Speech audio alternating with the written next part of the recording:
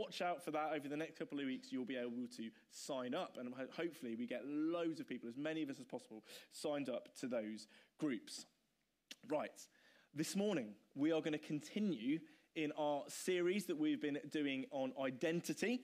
And so we are going to start off, we're going to launch straight away by going into Scripture. So I would encourage you, if you've got a Bible, to open it and to have it open, or to turn it on and put the app on. And we were going to be looking at the Bible this morning. I'd encourage you to keep it open, have it open so that you can refer back to it, make sure that it is what the text says that we're talking about this morning. So the first verse, and it is only one verse, is Philippians chapter 3 and verse 20. If you don't have a Bible, don't worry, it's going to come up in the screen behind me.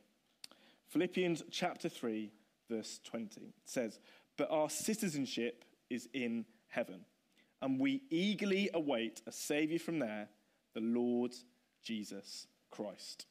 So maybe put a thumb in that, maybe put a bookmark in that, because we're going to go to another passage this morning, which is 1 Peter chapter 2 and verse 11. And that says this: "Dear friends, I urge you as foreigners and exiles to abstain from sinful desires which wage war against your soul." So what we are going to be looking at this morning is our identity, who we are. And we're going to be looking at how those parts of our identity are shaped by the things that we've just read. And as someone who works with children and young people, having worked with children and young people for quite some time, it's a great thing to look into identity, because our identity is formed in our adolescence, right? When we're younger, that's when our identity is formed. And some of the research that has been done into that has been saying that basically, as we form our identity, we ask 3 questions, okay? First one is, who am I? The second one is, where do I fit? And the third one is, what difference can I make? Who am I? Where do I fit? What difference can I make? So all of the questions that we are asking as we are growing up are forming around those 3 questions about who we are made to be, and our place in the world. And what I love about working with children and young people, but also with anyone, is that Jesus answers those 3 questions. And he answers those 3 questions in the most profound and beautiful way. And so as we look together this morning at the scriptures, we unpack what that means for us, I'm hoping that we'll be able to answer those 3 questions as part of our identity in Christ. So what we're going to be looking at this morning is we're going to be looking at how we are citizens and exiles, citizens of heaven and exiles on this earth. And I'm aware that we don't necessarily use the exile language very much. I hope most of us would understand the citizenship language, being as we are all citizens of a country. But the exile language, I get, can be something that we don't often talk about. So before the first meeting, we prayed together as a kids' work team. And as I said what I was going to be preaching on, people were like, what on earth is that? Okay, so I'm hoping that as we go through this morning, that you will understand what it means to be a citizen and an exile. So our citizenship, it's a hard thing to say, our citizenship of heaven and our subsequent exile on this earth is only made possible through the blood of Jesus and through this Holy Spirit working in us. That this is a work that Jesus has done for us on the cross. Because as we are citizens of heaven right now, but we are not either A, in heaven right now, or B, on an earth in which Jesus has brought heaven down to. Okay? So we are not in heaven right now. So for those who pass away before Jesus comes back and know him, we believe they go to heaven, to the place where Jesus is. For those but our hope is that when Jesus returns, he's going to come down and bring heaven to earth. Okay? But we are not living in either of those realities at this current moment. So even though we are citizens of heaven, even though that is something that God has done for us, we are living in a reality where we are now exiles on the earth.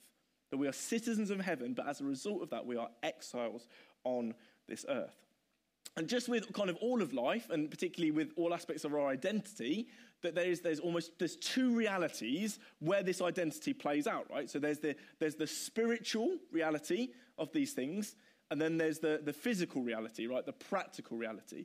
So there's the things that is true in the spiritual places where God is, when God is working, that we can't see, and then there's the physical, practical ways that these things work out in our lives. Okay?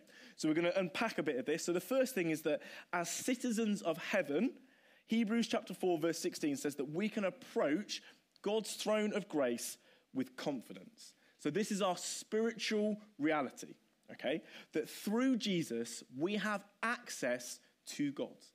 We have access to God's goodness, to God's grace, to God's love, to God's mercy, to God's kindness, to God's power. We have access to God through Christ and what he has done. So a modern picture of this might be if you were to go on holiday somewhere, or if you were to move to a different nation, the way you would do that is you would go through an airport or through a boat port, and you would go, and as you get there, you would have to present your passport, right?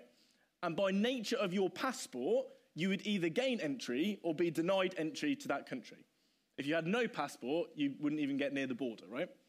So it's through, if you imagine that spiritually speaking, that if we were trying to access God's presence, that before Jesus, we were separated from his presence. We had no access. The border was shut because of sin and our sin and all that we had thought, said, felt, and done against God and what he has said is good.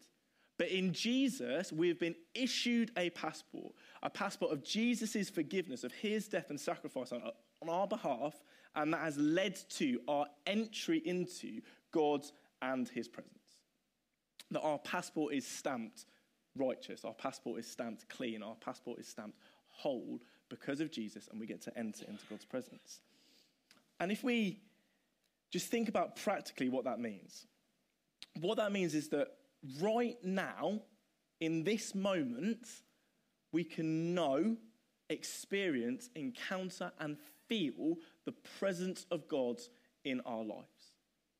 That we can truly know God, that we can truly know his love, we can truly know his goodness, we can truly know his grace. And this is why prayer and worship and listening to God and giving time to that is such an amazing privilege, because we can actually do that. But if we just stop and think about it just for a moment, that we can go into the presence of the living God who created all things and sustains all things. So the one who is the source of all life, all goodness, all love, all power, all authority, we can go into his presence 24 hours a day, unrestricted access to his presence because of Jesus.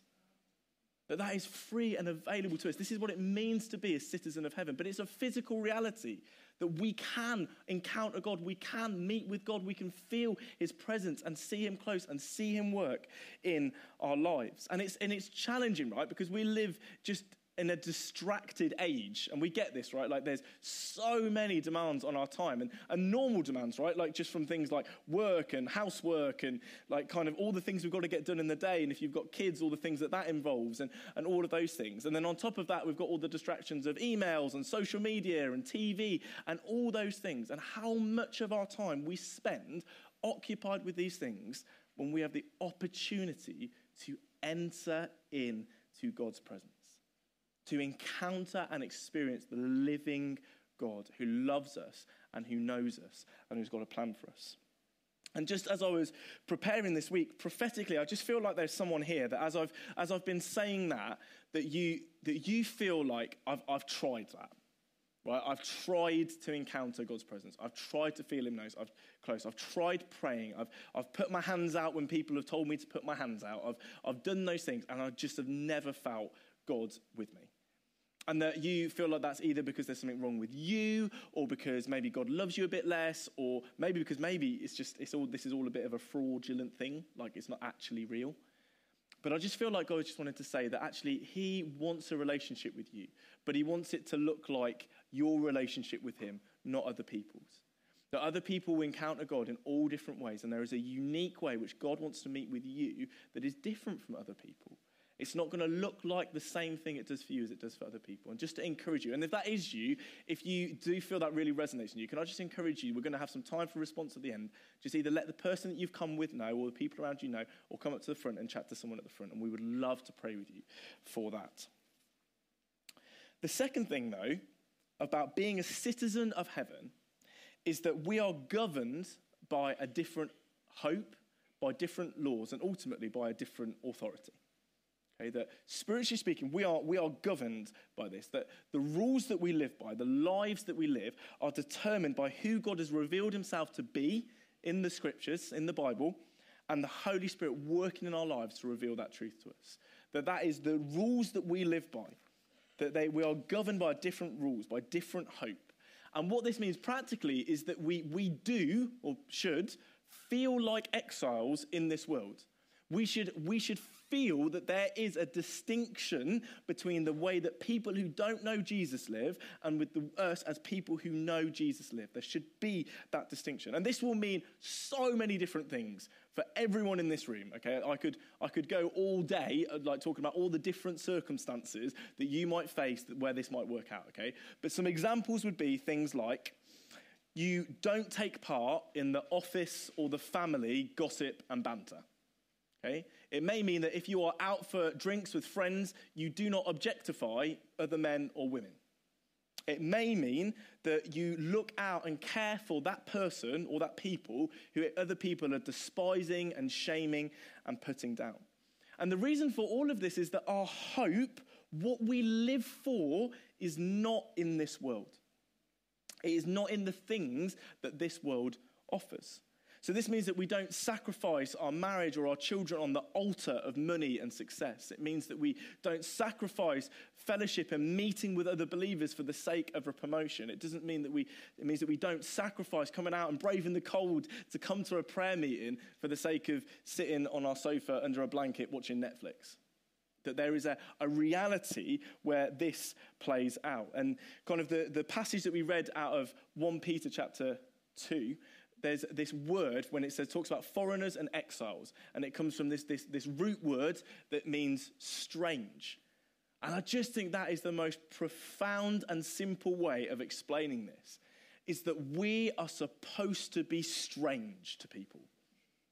Okay? Not weird, not loopy, not like you cross to the other side of the street strange, but like strange in the sense that people should look at our lives, the way that we talk to and about other people, the way that we conduct ourselves, the way that we use our finances, the way that we do things when no one else is looking. People should look to our lives and they should be like, that is a strange way of living.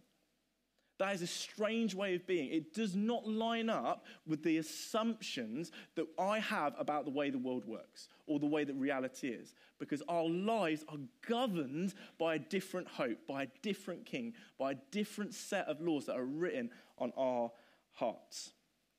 And when young people come to church for the first time, I often use this analogy where I ask them if they've ever been to another country.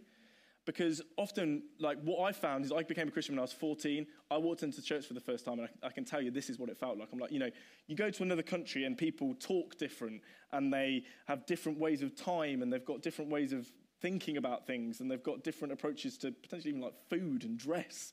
And it just feels odd, and it feels weird. Like, you feel like you're in a different culture when you come into church. And I'm like, obviously, that way I explain that to young people is like, and that's normal, that's great, it should be like that. This is the way it should be. Church should feel strange to people. Our lives should feel strange to people because our lives should look like Jesus. So a couple of they are silly examples, is I remember, so I became a Christian when I was 14. At 15, I had the opportunity, the privilege to go skiing with my school. And so as part of that, so we were on the slopes every day, and there was a girl in the year below me who I didn't know at all, and she'd hurt her ankle one day. And kind of what we did is at the end of every day, the coach would park at the bottom of the hill, and the hotel was at the top, and we'd have to walk our gear up to the top. So as I was walking my stuff up after a kind of a day of skiing, I noticed that this girl was like hobbling along, carrying her stuff, and I thought, flipping heck, poor girl. So I dumped my stuff at the top of the hill, and I came down, and I was like, can I help you carry your stuff up? And she stopped dead, looked at me in the eye, and said, what do you want? And I was like, I get it, I'm a teenage boy, I understand what you think I want. But I was like, no, look, you've hurt your ankle, can I please just get your stuff to the top of the hill for you? So I carried the stuff to the top of the hill. And what was lovely is that obviously I said, okay, thanks, bye, walked off. And then the next day she came over and had a conversation with me, and we had started this lovely friendship because she realized I didn't want anything from her. And the other thing is that I had this with this friend back where we used to live in Sussex, myself and Hannah, my wife, and we were in this conversation with him, and he was this amazing guy, but he was ex-military. He'd done a couple of tours of Afghanistan, and so he had some big questions about God, right, as you would if you'd been in those environments. And so, but he knew that Jesus was the way he wanted to go, but he kept on coming into these questions. So we had him around for dinner one night, and he was, normal, deep questions, answer all these things for me. And kind of as we were talking about kind of how Jesus fulfills us. And I was like, look, I'm married to Hannah, but Hannah can't fulfill me. Like, she can't satisfy my need for love, my need for affection, like all this sort of stuff. Like, she can't do that. And he was absolutely horrified. He was mortified that I said, he was like, you can't say that. Like, she's right there. And I was like, but it's true. And then Hannah turned around and went, yeah, Sam can't do that for me either. And he was like, he was like, I don't understand. If I was in a relationship with someone and they said they don't fulfill me, I would be absolutely, like, it would break me. But it was like, no, but this is what it means to follow Jesus. Like, Jesus fulfills us, and therefore other people don't have the weight of that. And I remember talking, after we'd had our first child, Livia, I remember talking to some of our friends who weren't believers, sort of thing about how it was all going. And it was like, yeah, we've not had to cook for 2 weeks because people have just brought us food round every night. And they're like, what are you on about? And it was like, yeah, Jenny. I was like, not only have we not had to cook for 2 weeks, I've not done any shopping because people could just keep turning up and filling our fridge. And it just blew their minds that there was a community of people that would be willing to do that for other people. And of course there'll be similarities, right? There will of course be similarities between us and people in our culture because we've grown up together, right? We're going to have similar cultural references. We're going to have similar ways of thinking through the world, similar food habits, all that sort of stuff. There will of course be similarities. But the truth is that if our lives do not look any different from the people who are around us who don't know Jesus, then we are not living as who God has made us to be, as citizens of heaven. Like, there's something wrong. If our lives look no different, if no one could say there's something different about the way we think, talk, act, then there's something wrong with that. And James chapter 1 verse 27 talks about how it's a bit like some people who hear the word and then don't do what it says. It's like someone who goes to a mirror, looks in the mirror, turns around and immediately forgets what they look like. You've forgotten who you are. If you hear what God has said, who God has said that you are, and you do nothing about it, it's like looking in the mirror and then turning around and just forgetting who you are.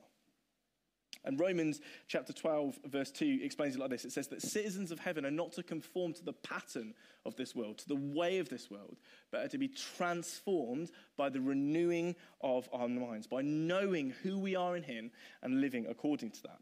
And the positive of all this is that when we do live as citizens of heaven, when we do live out our identity, we get to see God's kingdom breaking through in the world around us. We get to see people set free from things. We get to see people saved. We get to see people encouraged. We get to see people healed. We get to see people come alive as they see God for the first time and what he's like. We get to encourage other people and see them strengthened in their walk with Jesus. We get to see God breaking through as we live as citizens of heaven. We get to partake in that.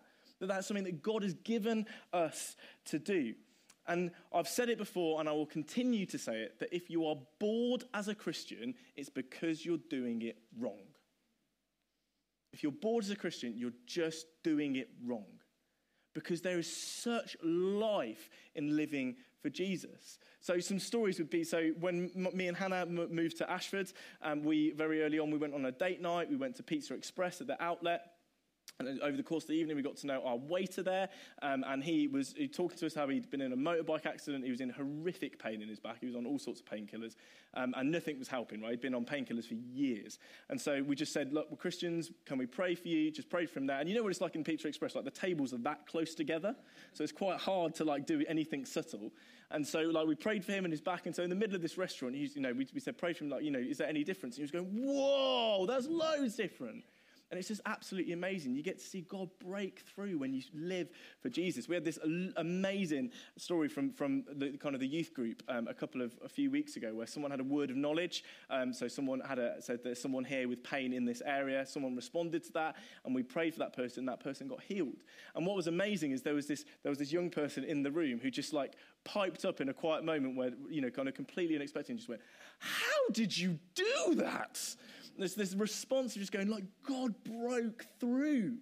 And if anyone in this room has had the privilege of sitting with someone and praying with them as they come to say yes to Jesus for the first time, when you see that light come on in their eyes, when you see, like, God is real and they accept his love and they feel him close, like, there's nothing like it. Like, and even just encouraging people. So, like, this week in our year 4 to 6 life group, we had a time of prayer, and as part of that, I just felt God gave me a couple of words for two of the young girls. And as I was just encouraging them and just sharing what I felt like God said to them. You physically saw their faces light up as they heard who God says that they are, as they realized that God was speaking to them. And that we get to take part in this together. This is what it means to be a citizen of heaven, to take part in those things. It's not just a reality where we can feel and experience God and who he is. It's where we can share that with other people as well. And I do want to be upfront and really honest that the majority of this work is ordinary, everyday faithfulness. Like, of course, there's massive highs when you see people healed or you encourage someone or someone gets saved. Like, there's massive highs in this journey. But the majority of the work is getting up every day and just being obedient. Doing that work of getting into God's presence. Doing that work of prayer and reading the Bible. Doing that work of meeting with other believers and being encouraged. Doing that work of saying no to the things that God has said aren't good and turning and doing the things that he has said is good. That is the majority of the work. It's not glamorous following Jesus. If you want a life of glamour, then Jesus is the wrong Lord for you. You need to go and follow Taylor Swift. Okay? But following Jesus is worth everything. It's worth giving up glamour. It's worth that everyday faithfulness because you get to see him break through in people's lives. Finally, citizens of heaven are marked by their love for God and their love for one another. So in John chapter 13, verse 35, it states that it is by our love for one another that we are known as Jesus' disciples, that we are citizens of a vast heavenly kingdom stretching across time and around the world. That we are part of this. I don't know if you've ever had this experience where you've gone abroad or maybe you've even moved abroad and you find someone either on a holiday or as you've moved who come from the same city or the same village as you. And you find them in this complete place where you didn't expect to find anyone the same as you, and you meet them and there's this moment of going, you're from there. And there's just this joy of knowing that there is someone like you in this place that's strange and is different. And actually, that is exactly what it means to be part of the global church. Is it that as we go into the world, that there are people who are like us, who are with us, who know us and know what it's like to be us and help us. Because practically, we just need to acknowledge that being an exile in this world is hard. It is hard living for Jesus day in, day out, saying no to the things that this world offers, saying no to the temptations, saying no to the lies that say about how we can't meet with God. There's not enough. There's professional Christians to do that job. To not deny those things and genuinely follow Jesus. It is hard to do that. And that is why it is so important to be part of the community of believers, the community of citizens, that we get to be encouraged and strengthened as we meet together, as people with all their gifts come together and encourage and share with one another. That's how we get the strength, we find the strength to go out into the world and to live as exiles and to be like Jesus. So realistically, what this just means is that we just need to be involved and we need to be available. It means getting here on a Sunday as often as you can. It means being part of a life group in whatever way you can. And if you can't be part of a life group, be part of a growth group. And we'll explain more about those kind of as the weeks go on. It means encouraging each other in the week, text one another, call one another, have people round for dinner, just be encouraging one another, strengthening one another together. So, in summary, who am I? I'm a citizen of heaven and an exile in this world. Where do I fit? I fit with God in his presence and with his people. And what difference can I make? Well, with God's people, empowered by his Spirit, we can see the kingdom of God come in the lives of the people